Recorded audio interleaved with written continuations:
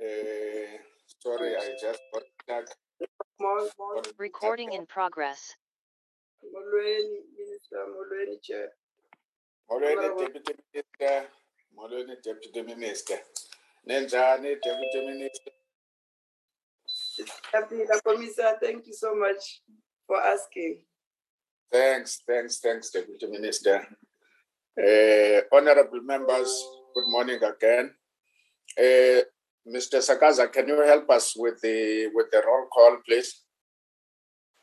Thank you, Honorable Chair, and good morning to the Deputy Minister and all the members and the department at large. Chair, we have today yourself, Honorable Acting Chair. We've got Honorable Gabe, we've got Honorable Konto, Honorable Demier, Honorable Makubele, Honorable Yinana, Honorable Baker. That's the members that I have today, Chair. And from the supporting staff, Chair, we've got myself, Sakasa, we've got Tabini, the committee assistant, Mukwena, the researcher, we've got Ngobo, the content advisor, we've got the communications officer. I haven't received any... Sorry, Mr. Sakaza. Yes, Chair. Honorable Inana, can you mute your mic, please? Honorable Inana, please. Okay, I will do so. Thank you, Chair. I haven't received any apology except that Mr. Wababa, the parliamentary officer, told me that the DG is not here today. That's all, Chair. Thank you very much. Thanks, Mr. Sakaza. Can we then acknowledge again the Minister and the Deputy Minister? And I'm not sure, Marsha, are you the one who is standing in for the DG? Yes, indeed, Chair. I am standing in for DG. Okay, can you then introduce your delegation, please? Thank you, Chair, and good morning to the honourable members, Minister, Deputy Minister. In the delegation this morning, I have the two commissioners, Commissioner for Compensation Fund, Mafata, and Commissioner Maruping for the UIF. I also have the CFOs of the two funds, Ms. Fezeka Puzi and Mr. Kota. Then I have a number of chief directors of the two funds in for their specific areas of responsibility. And I have got Mr. Johnny Mudiba, who is the COO for the compensation fund. I have also got Mr. Julian Sopen, who is chief director in the compensation fund. I have Millie Reiters, also a chief director in the compensation fund. Advocate Mziyawa, who's chief director in the UIF. And I have, sorry, the names keep on jumping as people join the meeting. Then I'm sure Ms. Kumbi, the COO for the UIF, will also join. Chairperson, then there's quite a number of administrative support staff also from the department and from ministry who are in the meeting. Thanks, Chair. Thanks, Marsha. Any observers in the meeting who would want to introduce themselves?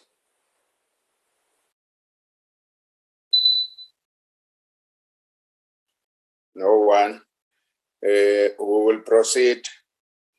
I think the protocol as it is standard, we need just to re-emphasize it that no observers are allowed to raise questions or to speak in the meeting. They should just observe the proceedings from wherever they are.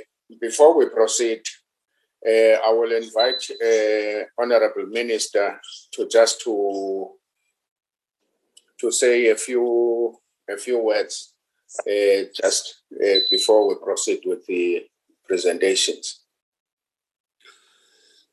Yeah, thank you.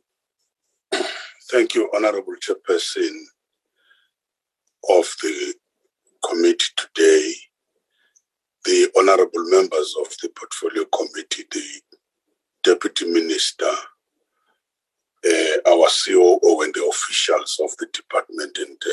members, ladies and gentlemen. I just want to expand on the apology by the DG.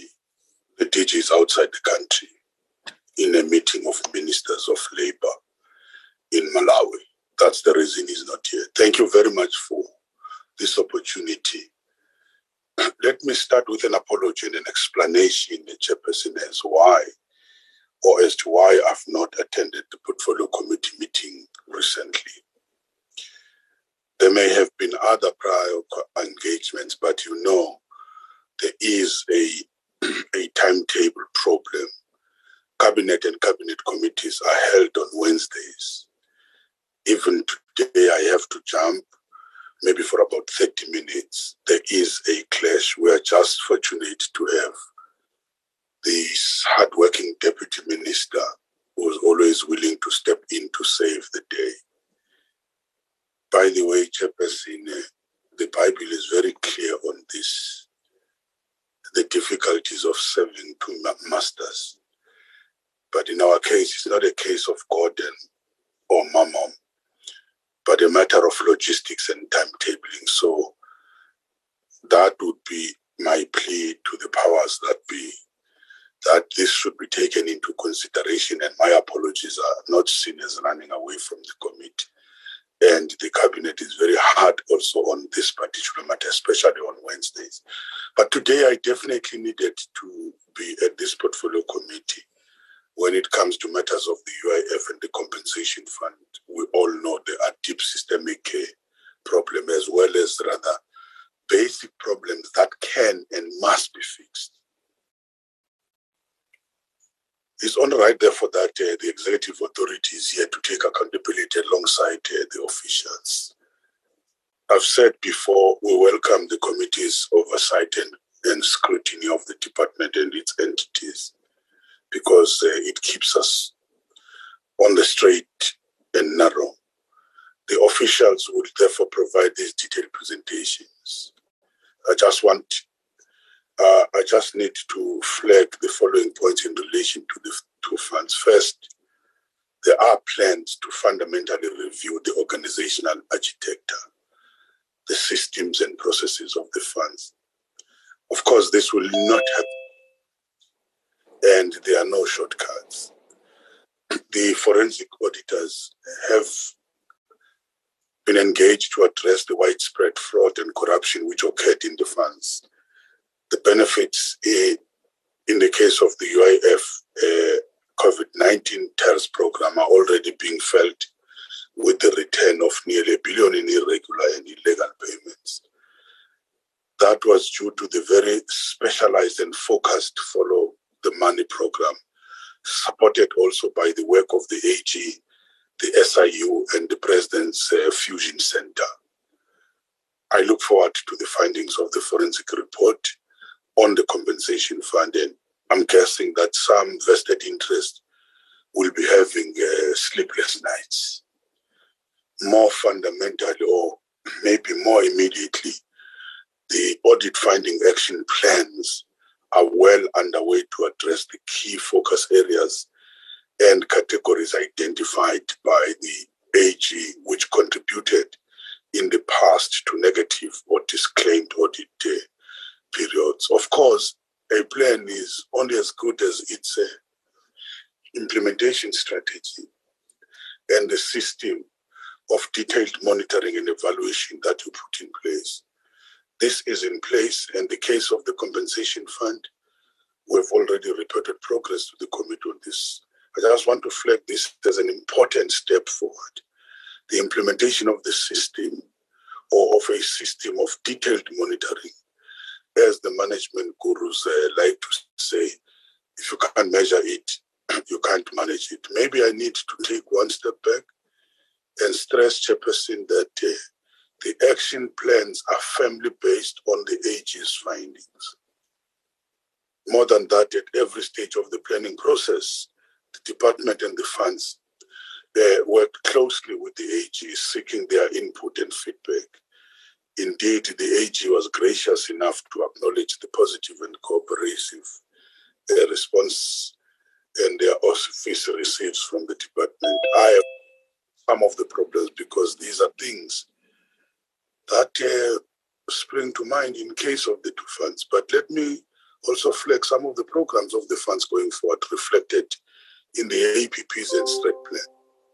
From the side of the UIF, the labor activation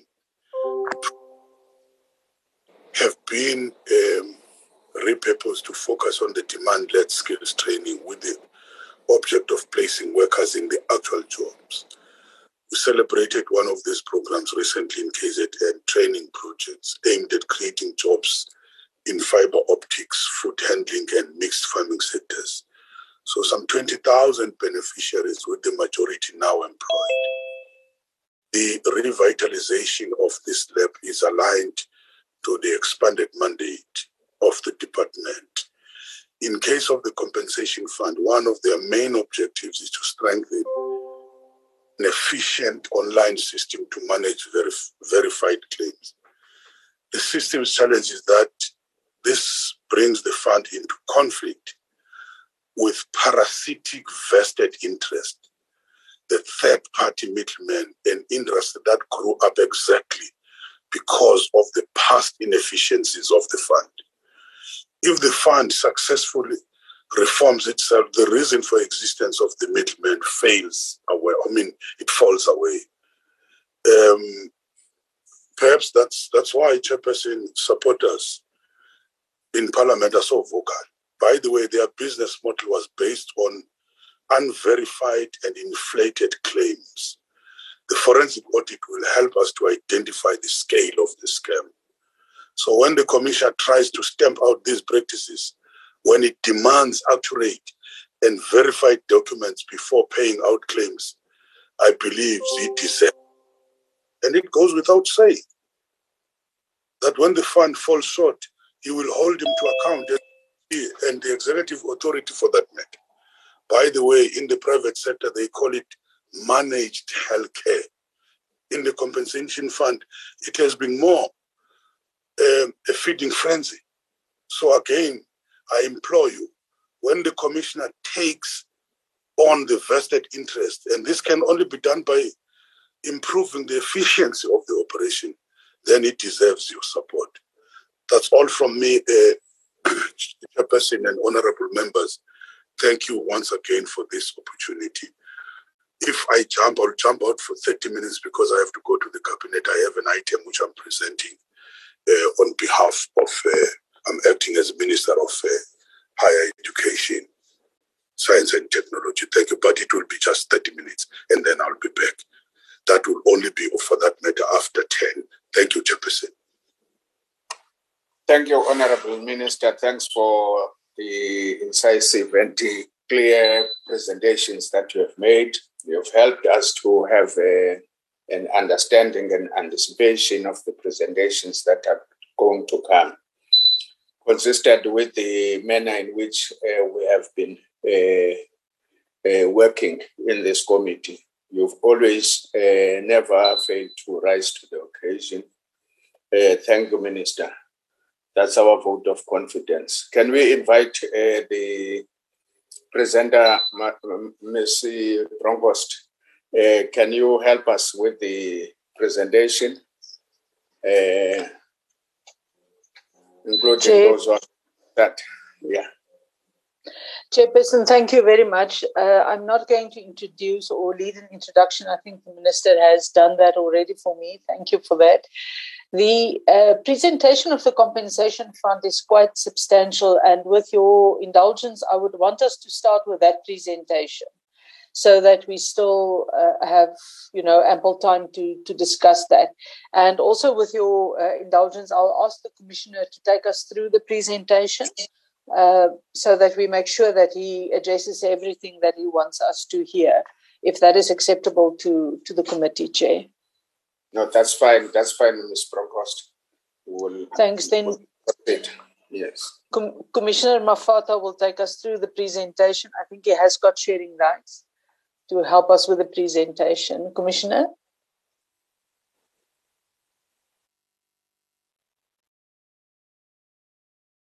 Thank you. Good morning, Honorable Chair, Minister, Deputy Minister, and the honorable members. I will take you through the presentation of the compensation fund. If the chair allows, I've just changed the template of the presentation of the compensation fund. Just trying to share the document.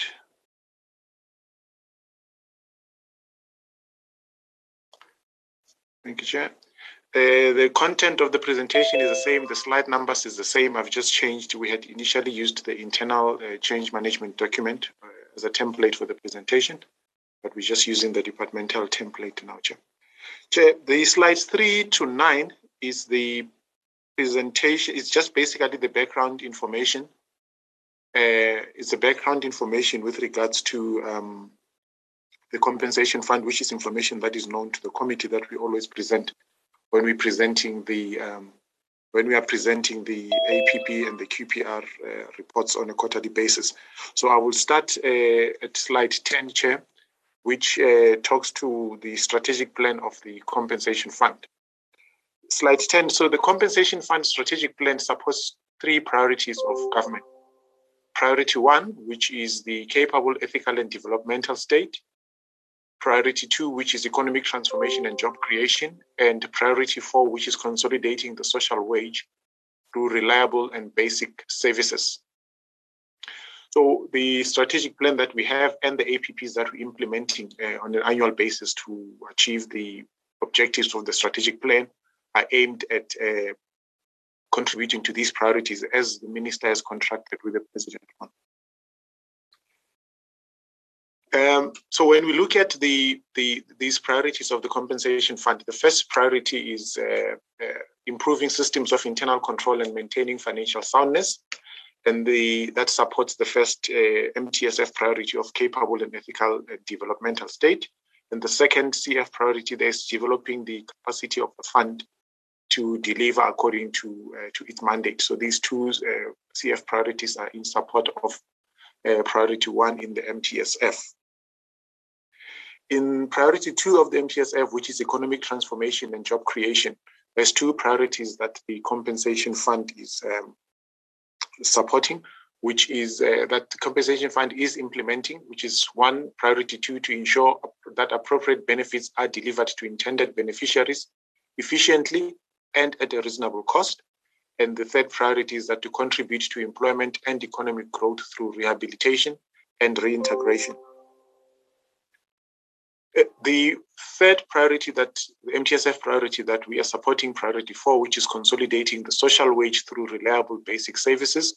There's about 5 CF priorities that are in support of this particular MTSF priority. The first one is improving operational efficiency through process reengineering and technological innovation. Secondly, to ensure that appropriate benefits are delivered to the intended beneficiaries efficiently and at a reasonable cost. And lastly, contributing to employment and economic growth through rehabilitation and reintegration once again.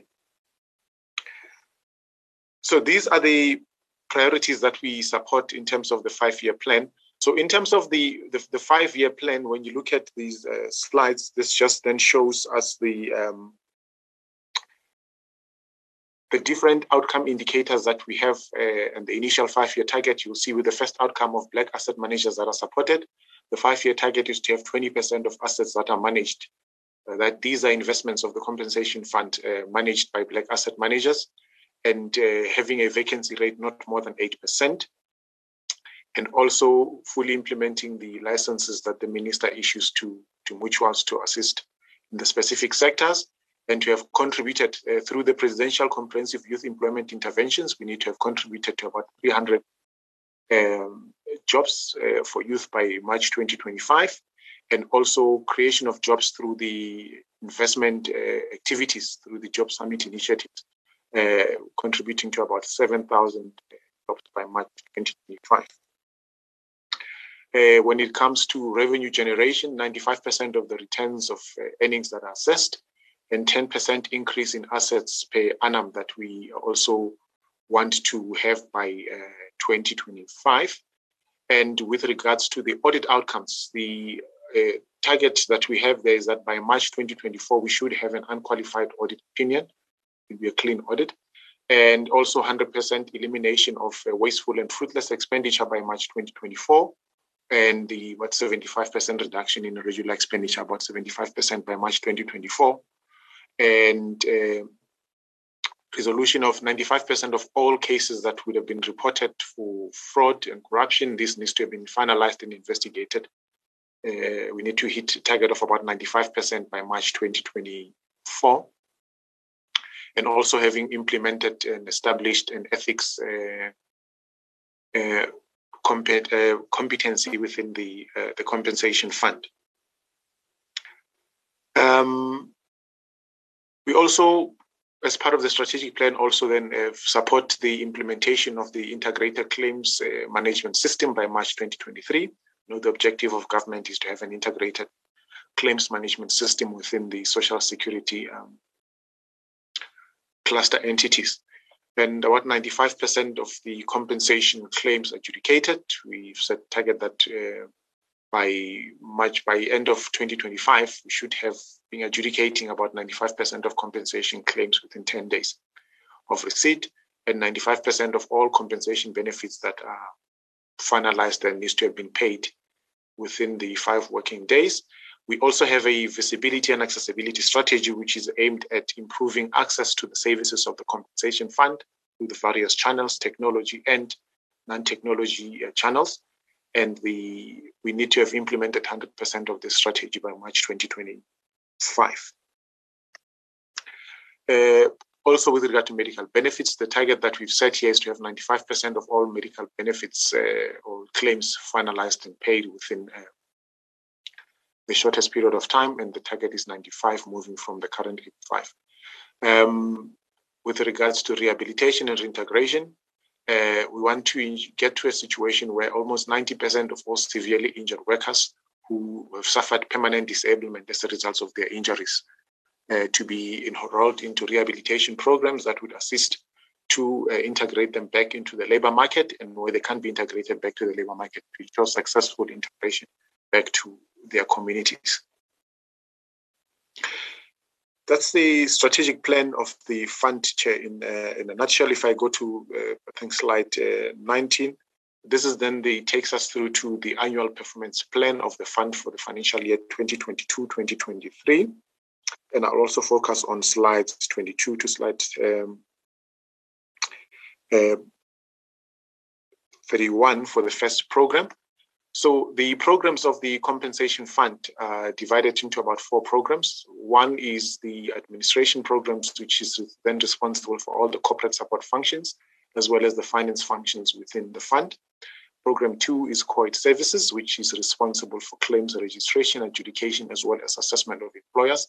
We also then have Program 3, which is Medical Benefits, responsible for medical services, as well as payment of medical claims. And then we have the last program, Program 4, which focuses on orthotic and rehabilitation services, which assist workers to make sure that those that are permanently disabled do go through rehabilitation and get some assistive devices that would enable them to be able to continue the everyday functions of life. If I go to slide 22, Chair, just move to slide 22, which is Program 1. So Program 1 has all those sub-programs that are indicated there, from the Office of the Commissioner all the way to all the corporate support functions in the fund. In the next slide, we start with the activities as well as the performance indicators that are part of Program 1. The first target that we had there was percentage of assets under management that are allocated to asset managers annually. So the target for the 2022-2023 is to have 6% of the assets under management allocated to asset managers. You recall in the strategic plan over the 5-year period, this needs to have grown to about 20%, but we're starting then at 6% in 2022-2023. Second indicator also to contribute to job creation is funds that are allocated to small and medium enterprises annually. And the target that we have set for the 2022-2023 financial year is about 250 million. With the target relating to number of jobs, decent jobs that are created through the Job Summit initiatives annually, The target for the 2022-2023 is 1,500 jobs. The next indicator is the number of jobs that are created through the Presidential Comprehensive Youth Employment Interventions. And this is the employment of young people fresh out of schooling, matric, and assisting those with job experience. So the target here is about 100 for the 2022-2023 financial year. The second target relating to sustainability of the fund is the percentage increase in total assets per annum. And the target that we've set for 2022-2023 is 10%. So we objectively then measuring the 10% growth over the MTSF period. The other target is also around improving the audit outcomes. And for 2022, we should get no less than a qualified audit for the 2022-2023 financial year, while the objective still remains to attain a clean audit. With regard to wasteful and fruitless expenditure, so the target that we've set for 2022-2023 is to reduce this balance by about 75%. And with regard to irregular expenditure, to then reduce the balance that we have by about 45%. The last indicator in Program 1 is relating to improving the accessibility and visibility of COID services. And the strategy that we're implementing, 20% of the strategy need to have been implemented by the end of 2022-2023. So if I jump to slide 56, which is Program 2. Program 2 is COID services. COID services is also responsible then for compensation benefits, as I said, which registers and adjudicate claims, employer services, which then assesses employers, as well as the investment functions. The first indicator that we have here is assessing percentage of received return of earnings assessed annually. And the target that we have here is that of the ROEs that have been received, 87 or about 90% or 87.5% of these needs to have been assessed and finalized. The balance would usually be those that either are flagged for audit or were submitted before or by the end of the financial year, and there was insufficient time to have assessed those. The second indicator here is a percentage of claims received adjudicated within 30 working days. And the target for the 2022-2023 financial year is 90% of claims received adjudicated within 30 working days. The last indicator in this program is the percentage of approved benefits that needs to be paid within 5 working days. And the target that we've set for 2022-2023 is 90%. We do allow for instances of business continuity, in instances where we either have network downtimes and so on, and we're not able to pay within the 5 working days. That is why the target there is 90%. When I move to Program 3, it takes us to slide 68, which takes us to Program 3, medical benefits. The subsequent slides on the 2 other programs is just basically the details around the technical definitions of what these indicators mean. That's why I am not going through those. Those can be read by the members. So on page, on this slide, we basically then looking at Program 3. Program 3 comprises of medical services as well as medical claims. So to improve the, so medical services works with the medical doctors that we've employed in the fund, and the claims processors then are focusing on the medical claim side of the fund. So if I go to the indicators that we have, so the first indicator is the percentage of requests for pre-authorizations of specialized medical interventions finalized within 10 working days of receipt of accepted claims. So the target for 2022-2023 is that 95% of requests for pre-authorization of specialized medical interventions finalized within 10 working days of receipt. And then the next target is about 80% of medical invoice is finalized within the 30 working days of receipt. These are then the two targets that we are tracking and focusing on with regards to medical benefits. If I move to slide 77, slide 77 takes us to program 4. Now, program 4 is the rehabilitation and orthotic services, which then is the area that focuses on all aspects of rehabilitation, social, vocational, as well as clinical rehabilitation to get workers back into employment and or to integrate back to their families and their communities post the occupational injury. The indicators that we're tracking in this program, first is the request for assistive devices that are finalized within 15 working days. And the target that we've set for 2022-2023 is 90%. And these are the devices that we give to those that are injured at work. The second indicator here is the number of lenders that are funded annually at post-school education and training institutions. This is part of the social activities and rehabilitation work that we do to support the beneficiaries of the COID pensioners and those that have injured at work, to assist them with post-matric schooling assistance, financial assistance. And the target for 2022-2023 is 895 learners that will then be funded through post-school education. The second one is also the target for persons with disabilities that are funded annually for vocational rehabilitation program. These are also our injured workers themselves who once they've been injured and want to be reskilled so that they can be able to continue to go back to the labor market and contribute in a different career altogether. We then assist them with training. The target that we've set for 2022-2023 is 200. This is a new program. There has been a bit of less turnout in terms of pensioners who are willing to want to go to educational institutions to further their skills, but we are working with the pensioners. Also, some of our activities are aimed at promoting this particular function. With the upcoming COID amendment bill, we focusing more on rehabilitation and reintegration, and this is going to be an important work that the fund will then be doing to assist with job creation and making sure that those that are injured at work go back to employment should they wish to get back to employment. Chair, that's the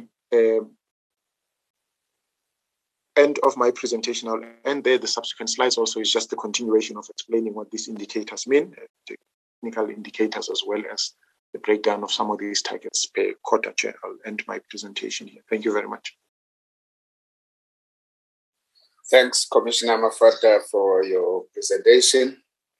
Honorable members, here's the presentation of the compensation fund. Commissioner Mafata has just concluded, and it's the time for us to raise questions. Michael Bagram. Honorable Bagram. Michael Cardo. Honorable Bagram, Honorable Mkondo, Honorable Kado. Who else?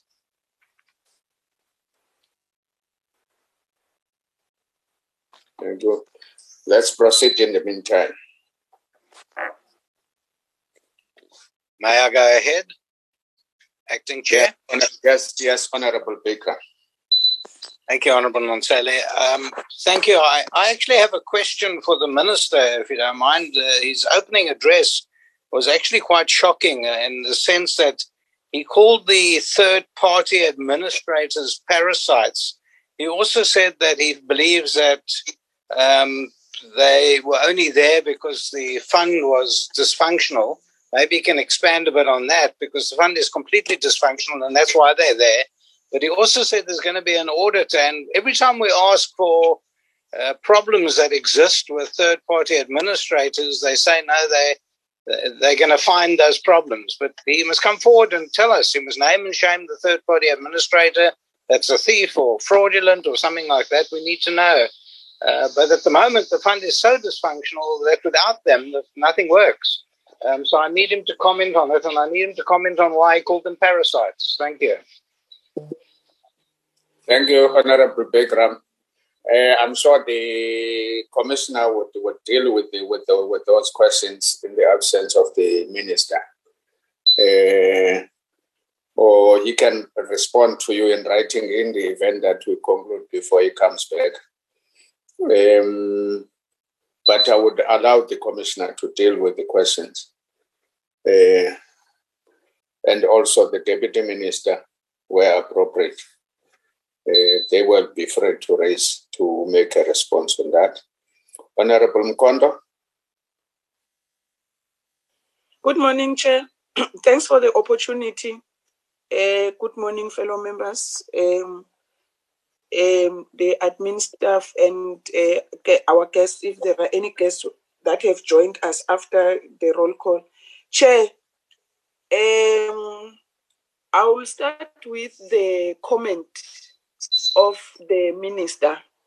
Chair, I will say that it is contrasting what the AG presented to us. The AG presented the reasons behind this fund being dysfunctional.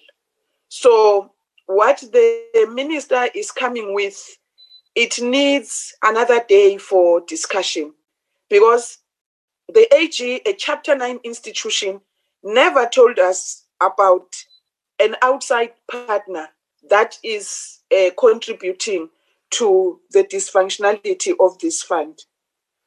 The fund was summoned. Secondly, the fund was once summoned by SCOPA, and I attended that meeting, and they requested that the DG and the commissioner of this fund must write letters and explain why they should be kept in their jobs. So I want to know, Chair, if those letters have been written to SCOPA, because we are interested as members of this committee as to why should they be kept in their positions. And then the slide 14 and 15 of the strategic plan, it needs a very rigorous monitoring, Chair. I hope each time when APPs are presented, we will find sense that really the targets that are being presented on slide 14 and 15 of the strategic plan are measurable, and they are going to be achieved. Slide 22 and 23 of it was talking about, and slide 21 was talking about the jobs created during the 2021-22 financial year. My question is, are these statistics given to Stats SA? Because according to Stats SA, unemployment in South Africa is increasing every day.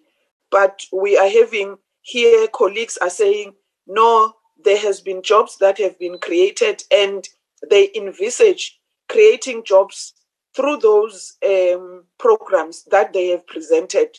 So my question is, does that information made available to Stats SA? Slide 56 talks about the 30 days claims being processed within 30 days. And then the target is 90%. Are we not allowing this fund to underplan? I don't know how to call it, because if they are ready to have mitigation plans for the reasons that they have presented, that can prevent them achieving 100%, then that's a challenge to me, Chair. Why can't we put 100%, and then we look at mitigation plans that any risk that might be experienced, and then we have this mitigation plan, and then we'll obviously achieve our 100%. Why are we under planning? Why are we saying we are going to do only 90%, and then we put a reason we can't do it because we foresee that this and this will happen? If it doesn't happen, and then they will come back and present it as an overachievement. That's the challenge that I'm having, Chair. No, Chair, I think I'm done. Thanks very much.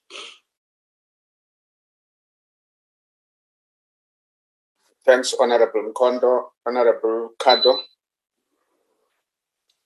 Thank you, Chair. I noticed that the Minister was still online, is still online, so hopefully he can respond to the comments and not just deflect them onto the Commissioner. I also take issue with the Minister's extraordinary attack on third-party administrators. He called them parasites, which is just completely beyond the pale, because we know that third-party administrators are really the only thing that is keeping the whole wobbly pack of cards together. The compensation fund has been an absolute dysfunctional disaster for as long as we can all remember. So it seems a bit rich for the Minister to try and scapegoat the one aspect of the whole scheme that actually works. My question then is, what is the status of the regulations that were gazetted back in October last year, I think it was, affecting the status of third-party administrators? Can you hear me? There seems to be some interference. You can repeat, Honorable Kado. So my question is, what is the status of those regulations gazetted back in October last year affecting third-party administrators, which seem to be trying to achieve the same thing that was explicitly rejected by the committee when we deliberated on the Coida Amendment Bill? Is it not very dishonest and underhanded to try and achieve through regulation what has already been rejected legislatively by the committee? And has the fund given any thought to what it would entail for the actual treatment by medical professionals if third-party administrators were done away with entirely? Surely there is a huge threat that these compensation cases would simply just not be undertaken by medical professionals anymore. Thank you. Thank you, Honorable Kato. Commissioner, there's no additional hand here. Commissioner. Are you taking the Minister first, Chairman? Chair? Okay. Oh, thanks. Thank you, Chairperson. Thank you, Chairperson. First of all, the honourable member from the EFF raises the issue which was raised in the SCOPA. I would like to answer that question in the SCOPA, but I must say here, when you say to a staff member as a parliamentary committee, you must write letters and indicate why you're still keeping your job. I am not sure whether you are starting a disciplinary process as Parliament on the job which is supposed to be done by the executive. I'm still dealing with that particular matter. That's the contradiction here. But however, I've responded to the SCOPA in relation to this question which we are raising, because otherwise, if we don't respect the labor laws and start processes in a different way, I think we will regret. So it can't be Parliament saying, why are you still keeping your job as a staff member? It's supposed to be the executive committee, and I mean the executive member, and the executive must be called to account. What is he doing in terms of consequent management? Not members writing directly to Parliament as if they are starting a disciplinary process. That's the first point to Honorable Mkweli. And I stand by what I've said. This issue of the third parties, we've tried everything. We've tried to accommodate them. But what is very clear, it's interest of making a lot of money out of the compensation fund because of the mistakes which are there. And I'm not going to retract that. That's what is happening. When we're trying to sit and talk to them and show them how we have to deal with these particular issues, putting the client at the center of this, not the third party at the center of this about their own claims and so on, but putting the client at the center of this. The issue of the regulations, I think the commissioner is going to be able to answer. So on this matter, I'm not going to retract. And I've talked about systemic issues which we are dealing with. Because what SCOPA was doing was dealing with certain transactions, not with systemic issues, which are affecting the compensation fund. It was certain transactions they were not happy with and so on, and which we need to explain on those transactions. But the systemic issues are the issues which we are dealing with. Thank you. Thanks, Honorable Minister. Commissioner, you can come in. Thank you, Chair. Chair, I think we may be starting with Honorable Mkonto's questions. I think we've noted the comments that she's made around the issues of monitoring and so on. Maybe just responding to the specific questions. The issue of the 90 days target or paying finalizing benefits within 5 working days. Chair, when you set performance measures and indicators, they need to be smart, specific, measurable, achievable, and reasonable as well as time-bounded. Now, Chair, we operate in an environment where claims would have to adhere to specific criteria for them to be paid. If a claim doesn't adhere to that, you then have to make sure that then you assist the client or you assist whoever was preparer of the claim to make sure that that is payable. And oftentimes it may spend beyond even the 5 days. You also we're operating in a technology environment, Chair. Technology is affected by items, things like load shedding. Technology is affected by downtimes as a result of the network downtimes as well. So when you plan and you set objectives, you need to be able to consider this as well. Otherwise, you'll be setting unreasonable goals, which may create unreasonable expectations. And that is why when we set the targets, we then set. What we strive for when we're working is to be able to pay everything within 5 working days. But we know that is always not possible, so that's what we have planned for. We don't even necessarily planned to fail. Moving to Honorable Kado's comments around the regulation. We published a notice. I am yet to see anybody show me where in the notice we specifically refer to third parties. The COID Act speaks to 2 parties or 3 parties that you are paying. And these 3 parties is one, the employer in an event that they've paid the salary of the worker during the treatment of the injury and we have to reimburse the worker. You also, the employer, you pay the injured worker for the injuries. You also pay the treating health practitioner for treating the injuries of the worker.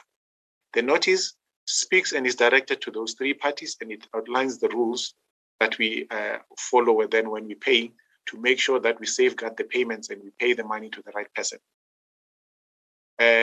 So this notice is not about third parties. We've never even explicitly said third parties or anybody. We're basically saying these are the rules that we follow to pay. And these are the rules as expected of us. The accounting authority, which is the DG, the commissioner, and all officials in the fund are expected to implement systems of internal control to make sure that we safeguard the assets as well as the resources of the fund. And some of these notices and some of these rules that we put in place are in pursuance of making sure that of adhering to the Public Finance Management Act. We can never, ever set rules or pay for the sake of satisfying specific individuals while compromising the controls as well as compromising the safety of the monies that we are paying to the intended beneficiaries. And that's the whole objective and purpose of this. It has nothing to do with the COID Amendment Bill, but it has everything to do with the current COID legislation. And we've clarified that and said that a number of times. Chair, I think we've noted all the other comments. Chair, if there's a question that I've missed, my colleagues maybe will step in, Chair. But I think I've responded to all the questions. Thank you.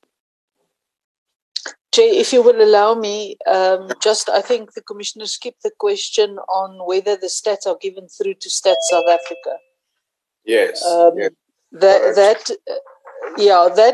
All the information, this statistical information forms part of the department's MTSF reports, which go to all the interested parties.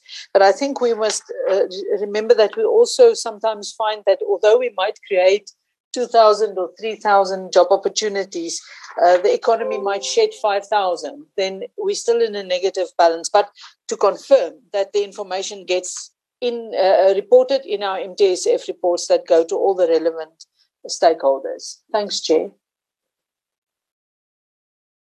Thanks, Ms. Bronkhorst, and thanks, Commissioner, as well. Any further comments or questions of clarity? Honorable members from the Compensation Fund. Chairperson, Honorable Denner. Yes, Honorable Denner. Thank you, Chair. Sorry, I can't get my hand up. I don't know what's going on. I would just like to know from the Compensation Fund with regards to the regulations. There were many comments sent to the Compensation Fund with regards to the regulations that were published for comment.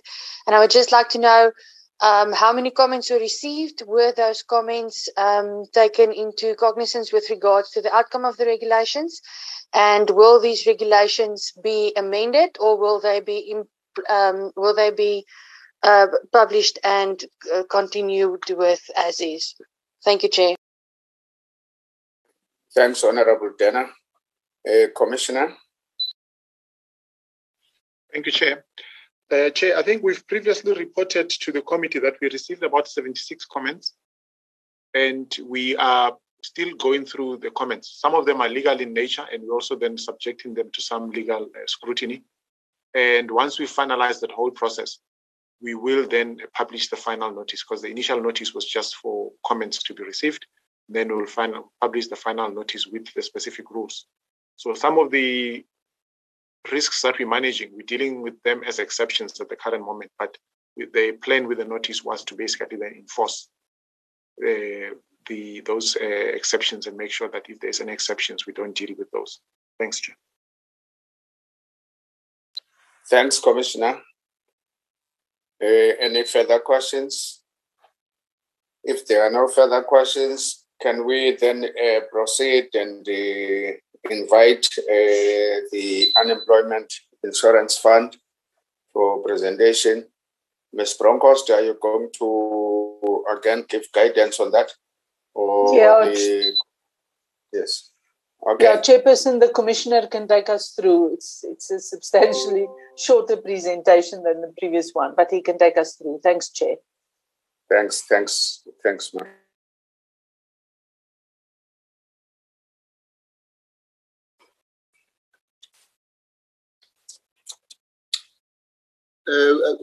Good morning, members and Minister and Deputy Minister. This is Debo Homaru, being the UIF Commissioner. I'll start with the presentation, sir, starting with slide number 3 in the Temafata.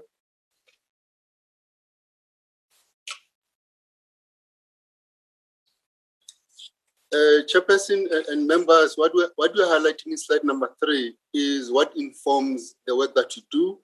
We are just lifting up those areas in the Act that informs why we have, what employers must register, why they must declare, pay contributions, and why we pay claims, and what is defined in the claim in the Act about claims. We also touch about the funding instruments that you put in place for labor activation, which is predominantly Section 5D. And then we also lift up here priority 1, 2, and 4, where UIF plays a role. And we're highlighting those outcome indicators that we've lifted up that are supporting those priorities and which outcome is linked to UIF. If you can go to slide number 5, then I'm going to zero in, Chair, on the specific outcomes and specific priorities. On this slide, Chair, the focus is on priority number 1, a capable, ethical, and developmental state. We're looking at an outcome for UIF of a functional and efficient UIF. There's 5 targets here, Chair, that we're lifting up. And the first one is an improved audit opinion obtained from auditors. And this will be driven through implementation of the audit findings because linked to those audit findings from Auditor General is the control environment and how we improve the control environment, which will bring about the change in the audit opinion. And the next one, Chair, is also additional runtime to pay suppliers. We believe that if we pay the suppliers on time, then it contributes towards employment creation and also ensuring that SMMEs are supported and they continue to function. Our baseline here is 99.9%. We only missed 3 of the invoices, but we're still targeting 100% within 30 days, Chair. And then the next one is our drive, Chair. As you know, that we funded COVID-19 during 2020, 2021, and even now we're still paying some of the cases. There's a number of investigation cases that have come our way, Chair, and we are striving to resolve 95% of these within 90 working days as prescribed, so that we can bring to book those people that have either defrauded the UIF or have applied incorrectly through the fund. And also, one of the key items that we're improving here, Chair, is an improved claim management systems. We've received many complaints at different fronts, and because our systems are not integrated in a manner that supports an efficient and an effective claims processing, the plan is by 31st March 2023, we'll have an integrated, fully functional, integrated claims management system so that we can service our customers timelessly and they can receive the benefits that are due to them on time. And then the last one, Chair, in this area is we want to verify all the COVID-19 TERS benefits. And here, this is an internal target that we are targeting 14,000 employers that we want to pursue as an internal function, even though we are going to appoint about 11 external follow the money companies that are going to be going to the remaining percentages, because we intend to follow up 100% of the companies that were paid COVID TERS, but as an internal instrument, we also do a certain percentage of these. And our target is 14,000, given the capacity within. And then on this slide again, Chair, as part of strengthening institutional capacity of the fund is to make sure that all the vacancies are filled. Right now, we're sitting at 7.1% with 43 posts that are still vacant. Our target for 2025 is at 3%. But when I'm going through the quarterly targets, I also reflect what is the target for 2022, 2023. If you can move to the next slide, on slide 6, Chair, this is priority number 2. We're looking at economic transformation and job creation. And the outcome for UIF here is more decent jobs created and sustained. We want to contribute towards job creation and also sustaining these jobs. In the main, because this speaks to the sustainability of UIF itself. If we have people employed, then they continue to contribute and UIF remains sustainable. And one of our targets here, Chair, is to have, for the 2021 financial year, we had 13,000 that we achieved.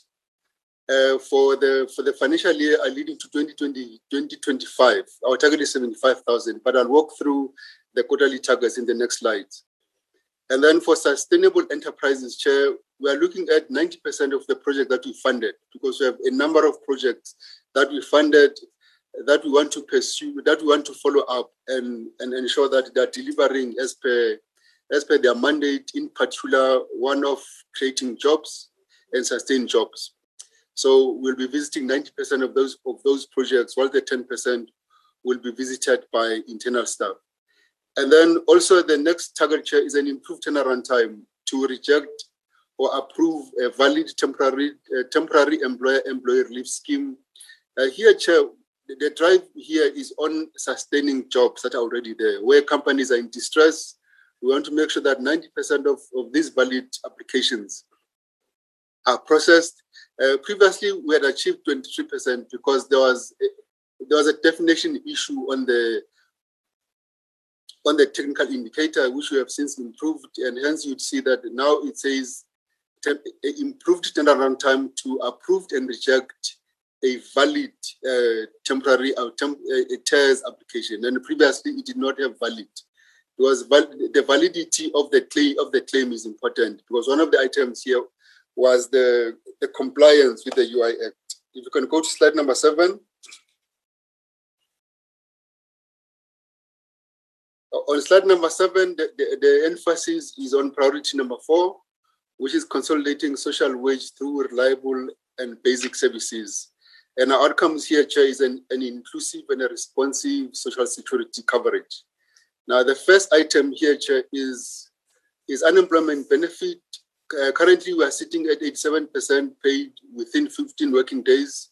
We are targeting 95% of these benefits paid within 15 days by 2025. And the emphasis, Chair, as in the previous slide, is an integrated claims management system which will enable a higher percentage within a shorter space of time.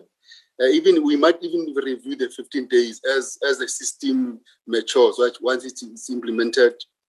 And then the next target, Chair, is 95% of valid in-service benefits claims paid within 7 working days.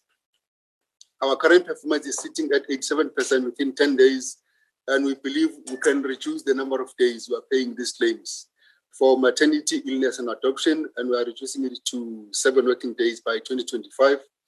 And the next one is the deceased benefit. Currently, we are paying them within 20 days, and we've done this now 85% within 20 days. And we want to improve this further and take it to 10 working days by 2025 at 95% of these. And the next target, Chair, is the payment of continuation of payments, where people have applied before, and now is a continuation of payments every month, that they just come and confirm that, yes, indeed, I'm still unemployed or I'm still on maternity leave. Currently, we are sitting at 99% within 5 working days. And we want to take this further down and do this 100% within 2 working days by 31st March. And the last one is 99% within 1 working day. And here, this is new companies that are registering for UIF. Currently, we are sitting at 99% within a day, and we say, let's do this now. Let's do 100% now within a day. And next slide.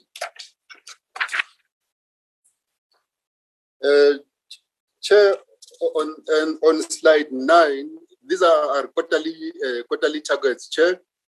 And I think what I want to lift up, maybe if you can just go to slide number 11, Datima Fata.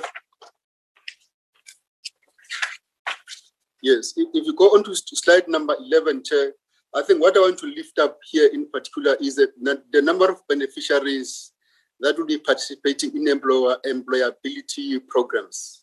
For 2022-2023, our target is 15,000. As you recall, our baseline is sitting at 13,000, and we want to pick this up to 15,000. And those are the quarterly targets at 5,000 per quarter. Chair, I'm going to ask the CFO to walk us through slide number 12 on the budget allocation, just to give the committee a feel of where we are in terms of budgeting. Ms. Puzi. Thank you. Good morning, honorable members, Minister and Deputy Minister. I'm going to take you through just the highlights of our budget that supports this strategic planning. And I'm not going to dwell much on the numbers, but I just want to indicate to the members, if you look at the top right of the presentation, we've got 3 programs. Program 1 being the administration program. Program 2 being business operations. This is where we are paying our claims. Then the next program being labor activation programs. So what we're trying to depict here, members, is the budget that we have set aside to support the plan. So what we tried to do was to give you the history in terms of what and how we have spent in the last 3 years. That is 2019, 2020, 2020, 21. And you'd also note that if you move to the right corner, then we're also showing you our projections for the next MTF period. So if you note again, if you look at the 3 years audited, you will see that 2018-19 we spent 10.4 billion. Then it increased in 2019-20 to 19 billion. Then 2021, due to the COVID tax payments, then our spending shot up drastically to 71 billion. However, we're starting to see a decline now in terms of spending. If you look at the revised estimated for 2021-22, we're now moving to 46 billion. And then for the year 2022-23, the budget that is supporting this plan, we're seeing now a decrease again in terms of our budget. And mainly it is due to business operations. We're moving now from 68 billion to 26 billion. And this is mainly due to us now, the main contributor here was COVID tariffs. So now that we're no longer going to be dealing with COVID tariffs in the year 2022-23, the budget has been revised down. What we also budgeted for in the previous year was the WABU, that is workers affected by the unrest. So there was money set aside. So in this financial year, we anticipate that there will be no, we didn't cater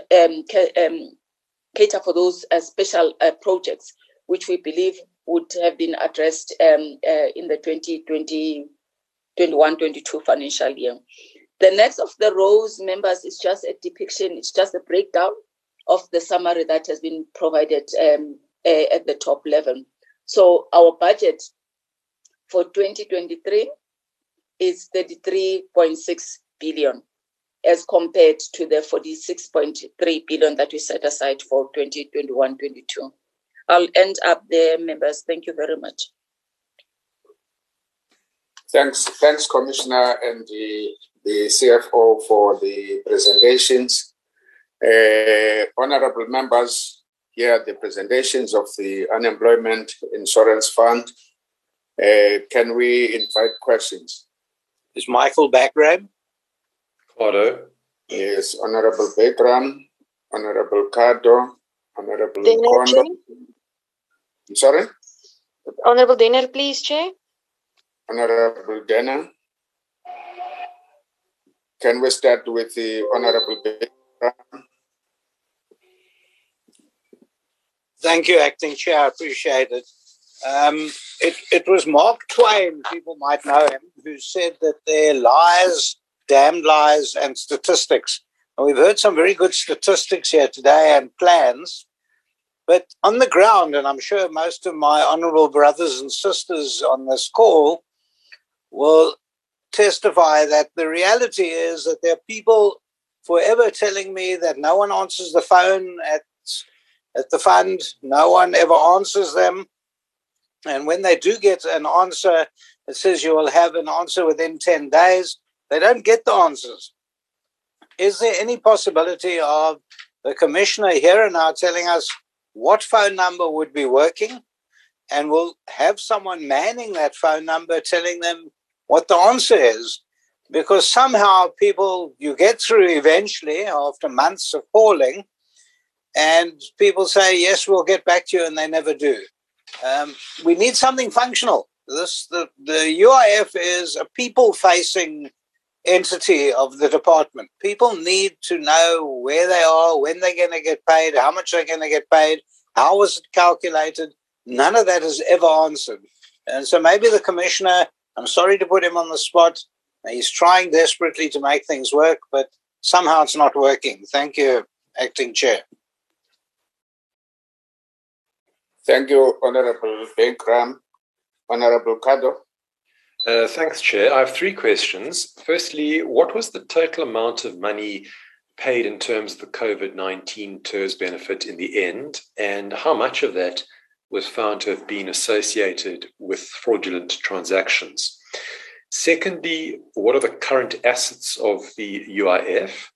And then thirdly, with the unemployment rate climbing over 35% now, according to yesterday's quarterly labour force survey, and expected to climb even further, what are the fund's actuaries saying about the fund's long-term sustainability? I mean, are your coffers likely to be affected if you reach an unemployment rate of, say, 40%?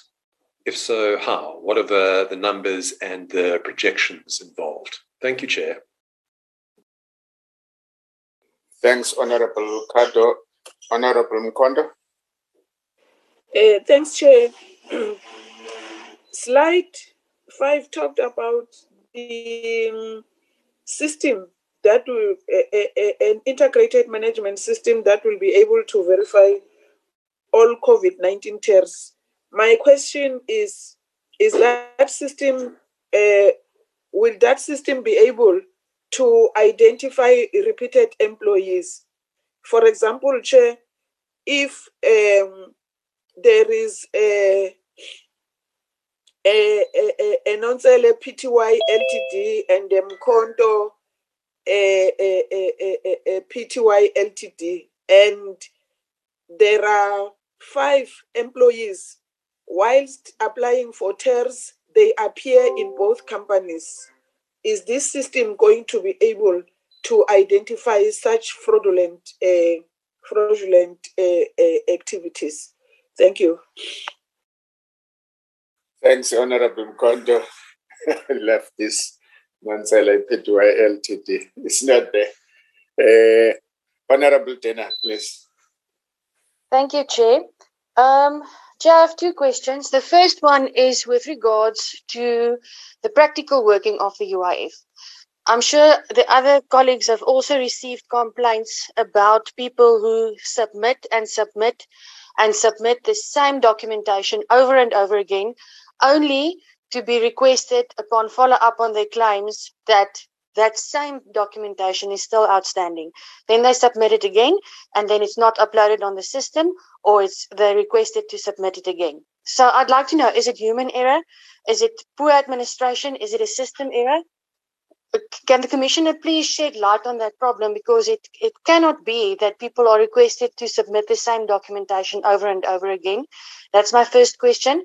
My second question is, are there any TERS claims still outstanding, still to be finalized? I have myself escalated a TERS problem through the Office of the Deputy Minister, for which I'm still awaiting feedback, and that's been more than a year now. So I'd just like to know, are there still TERS claims still to be finalized? And if so, how many? And by when will they be finalized, please? Thank you, Chair. Thanks, Honorable Dena. Commissioner. Honorable Chair. Honorable Mdabe, sorry, Honorable Mdabe. No, thank you, Chair. My apologies. I'm not sure whether it's network challenges. Can't be able to raise our hands and the systems. The financial budget. On the budget, there is about 3.1 billion allocated for labor activation program. But on the AP, your network is the target in terms of labor. Your network is bad, Honorable. Can you write on the chat? We can read it while. The challenge we have here. Okay, thanks. You'll write on the chat. Honorable Ndabe. Yes, Chair. You will write on the chat, but you are clear now. You can proceed. You are clear now. I'm saying.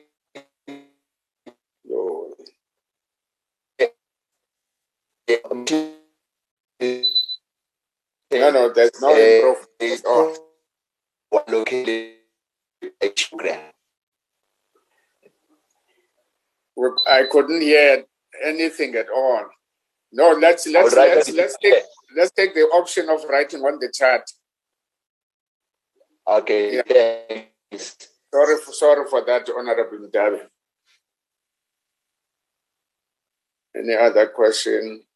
The question on my side, Commissioner, and your team, is whether, for instance, I think I appreciate the presentation made, but on slide 6, on the targeted employment number of 75,000, which is fine, whether it would not be helpful also to do a breakdown of that in terms of the quotas, so that we're able to do a quarterly review of those targeted, which is a total target over the 3-year period. So instead of doing that, you break it as well, so that it's linked to the quotas. I just want to check if that is not going to be helpful. Thanks, Commissioner. Can we allow you to respond to the questions?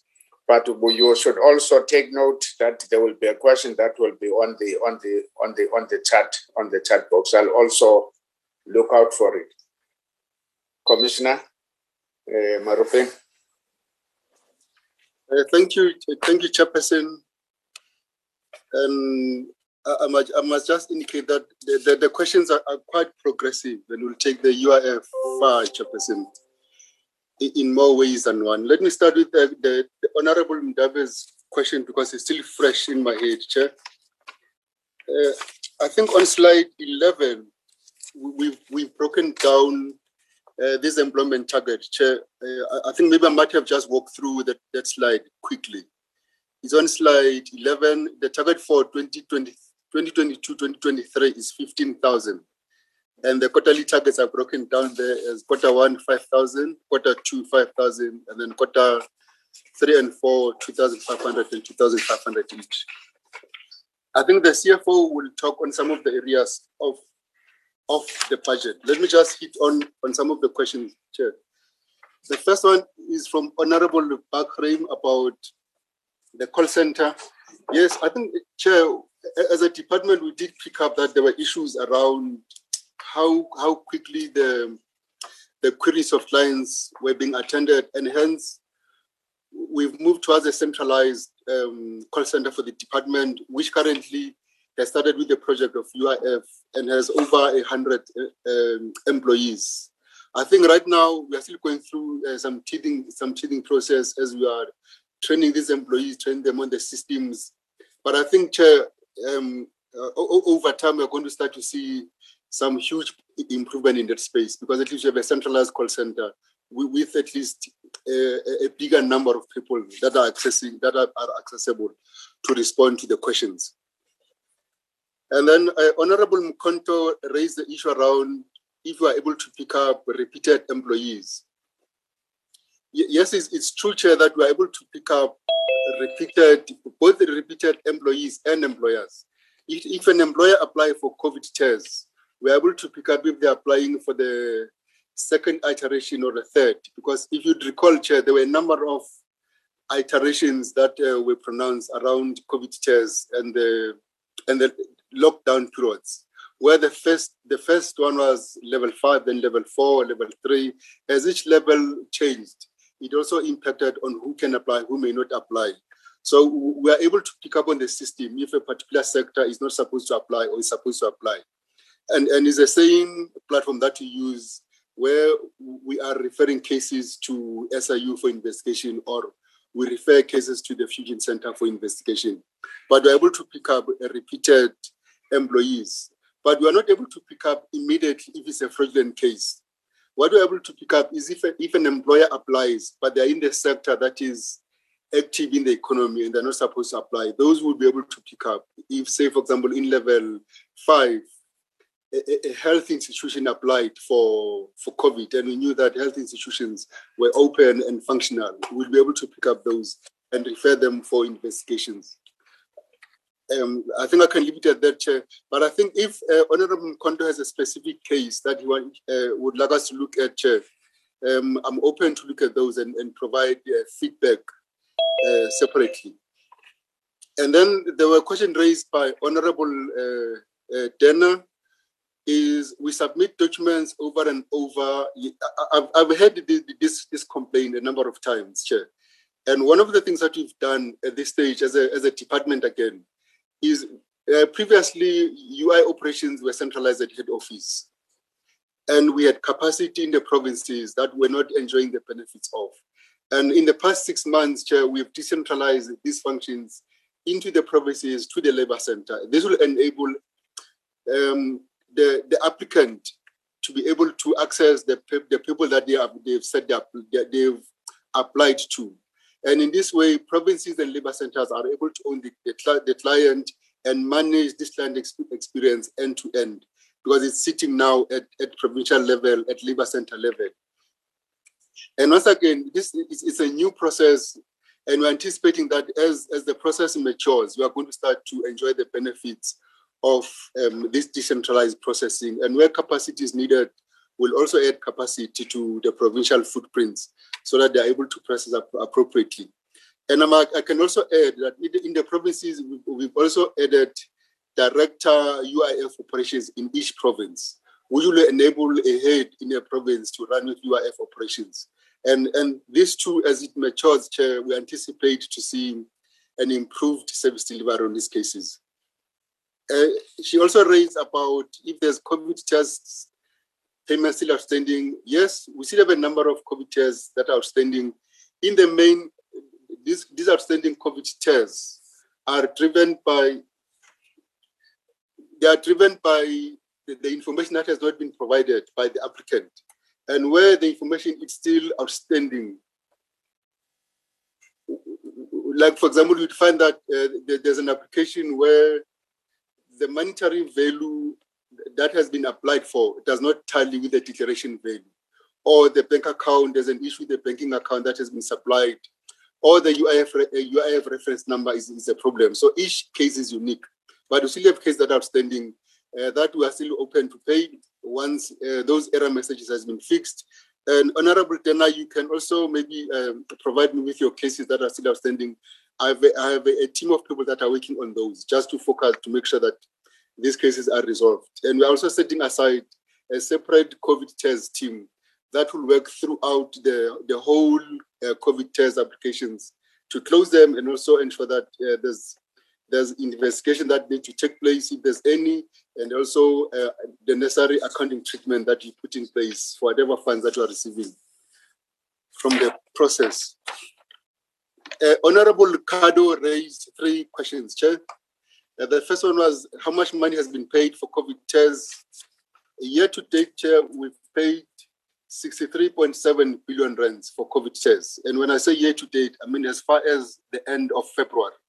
That's how much money we've paid for COVID tests. In terms of current assets, Chair, just yesterday, we were looking at our financial position. Currently, we are just sitting at over 120 billion rands as UIF, and we are still in good standing to be able to cater for our beneficiaries. The organization is still stable, but the Auditor General has raised a concern that the financial position of the fund has dropped substantially, given that we've paid this 63.7 billion rands. And they're equally concerned that if we continue at this trajectory, the long-term financial sustainability of the fund is concerning. And the one case in point is for the past 6 months, we have received less contributions as compared to the UIF benefits that we are paying. And in the previous years, we're receiving more contributions compared to how much we're paying out. So as we are paying out now, we are starting to eat on the surplus.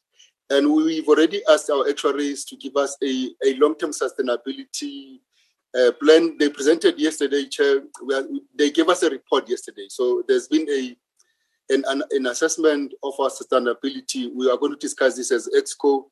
And I think at an appropriate moment, Chair, we'll share the status of the fund. But the actuaries have already done the work. We're just going to analyze the report now, Chair. I'm not sure, Chair, if I missed any question, in particular in the chart, because I've not seen those, Chair. Thank you. I'll ask the CFO to respond on some of the finance questions that were raised. CFO, if you can just cover the... Yes. Thank you. Thank you, Commissioner. I think the question was from Honorable Dabe. The question is the budget on the lab aligned to the number of applications received? What I can indicate to members, for instance, if you look at the labor activation has 3 deliverables, being on the COVID, on the TERS, that is Employer and Employee Relief Scheme. This program is, run from the CCMA, or rather adjudicated at CCMA. These are companies that are in distress and going through retrenchments, some of these companies. So they will then go to the CCMA and apply for this relief. Number 2, we also have a program that talks to employability, as well as we have other programs to ensure that we then assist in terms of employment. So I think the question from the member, if we look at the budget itself on labor activation, you'll note that in 2021, the spending was very low. It was about 723 million. And if you note again that in 2022, the budget has then been increased to 3.1 billion. And the reason for that, members, is that there is a program underway, or there is a program that we call a labor activation revamp. It is run from the office of the DG, where he is trying to turn around this area to ensure that we respond to the to employability of the country. So the budget is based on the actual cases that we have received, that we know of, and we also project for the future. So cases we've seen, there's a lot of cases that we're receiving from the CCMA for the TERS support, and we also received applications. But what I can indicate to members is that this is an ongoing program, because you get applications on a monthly basis. So it's not a matter of saying we are budgeting on what you only received, but you also anticipate on what you're going to receive going forward. So we have put ample budget to ensure that, for all the applications that we receive through the CCMA, or rather through the other applications for employability programs, they are catered for. We are also working with the Productivity South Africa that helps to turn around these companies. So we then support all of those initiatives through the labor activation program. Thank you very much, Chair. Thanks, Commissioner and CFO. Chair, sorry, Chair.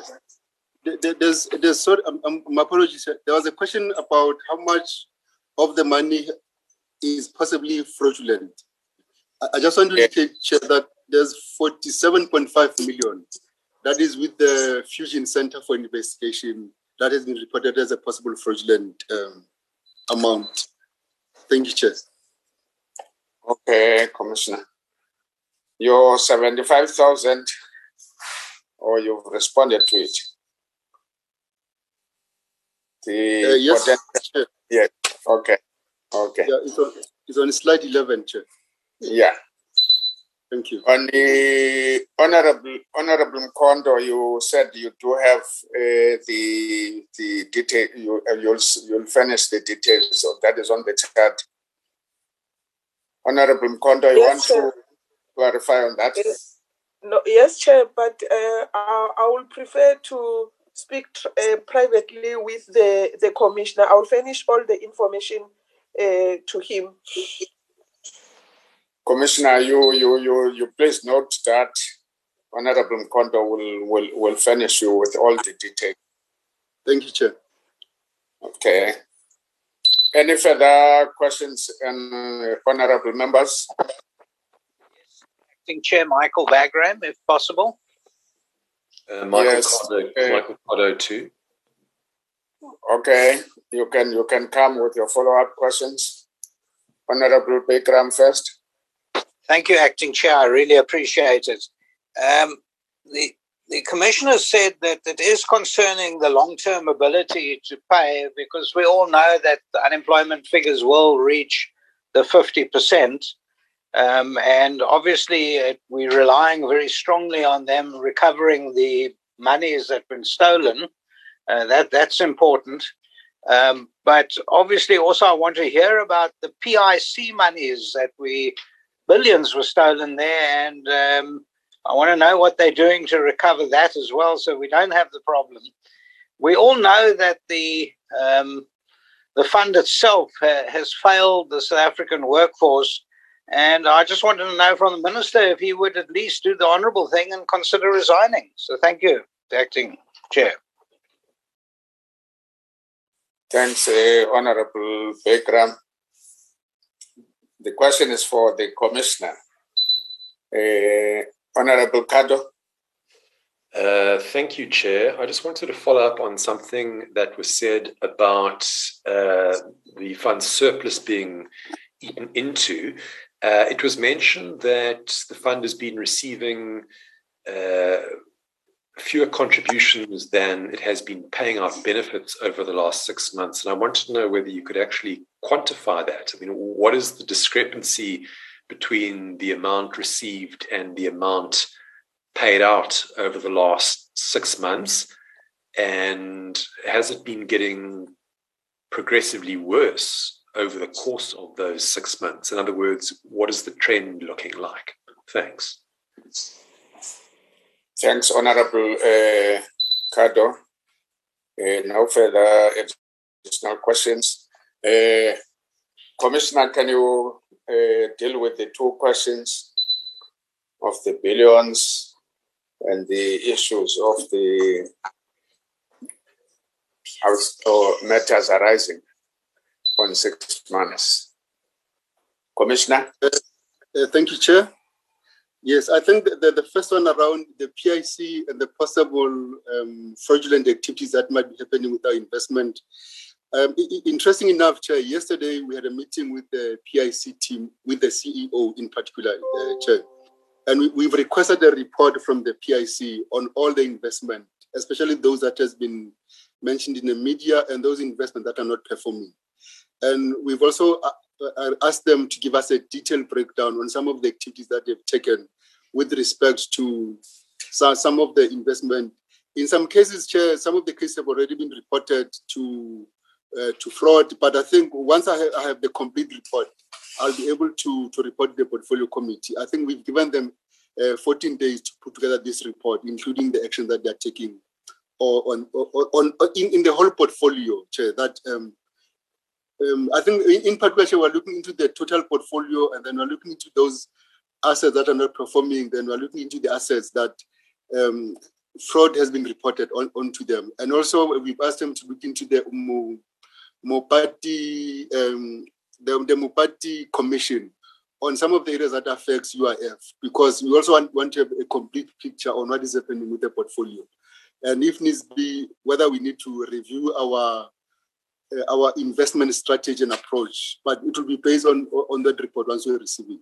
I'll ask the CFO just to give us a picture on the contribution versus the payment and how deep it has been performing. Thanks, Chair.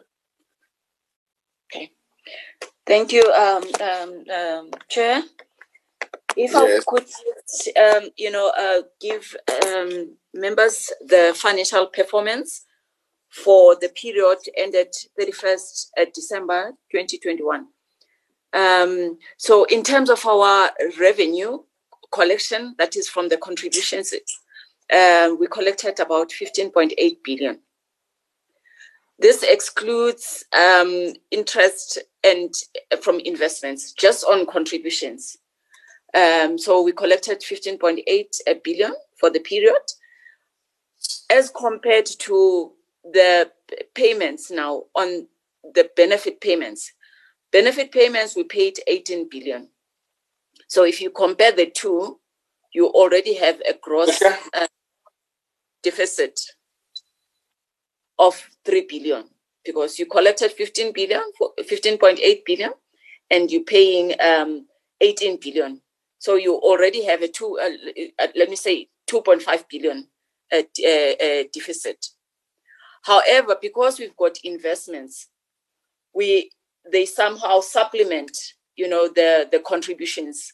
And in terms of the investments that we receive, we managed to collect about, I'm trying to check my figure here.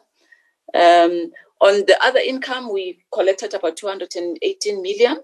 And then on investments, income from investments, it was about 5 billion. So it somehow,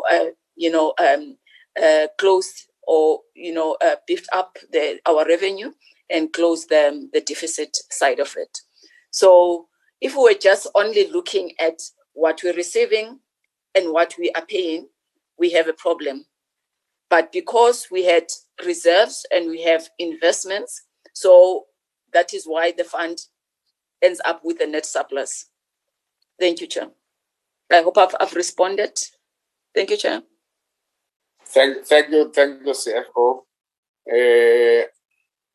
And if no further questions, we can proceed. No further questions. My apology for my unmuted noise to the honorable meeting of the honorables. Sorry, Chair. Sorry to interrupt you, Chair. Can I just ask for a clarification on the answer to my question? It was simply... Okay, you can come, Honorable Kado, but yeah, okay. It's just a very quick one. I just want to know what period was the respondent referring to in quoting those figures? What time period was being referred to? Thanks. CFO, can you clarify that? Yes, Chair. It is from the 1st of April 2021 to 31st December 2021. Thanks. So it's, yes, thank you, sir. Thanks, CFO. Honorable members, there are no further questions. Let's thank the presentations that have been made. And I'm checking, Honorable Deputy Minister, any remarks you would want to make? Honorable Deputy Minister, are you still with us?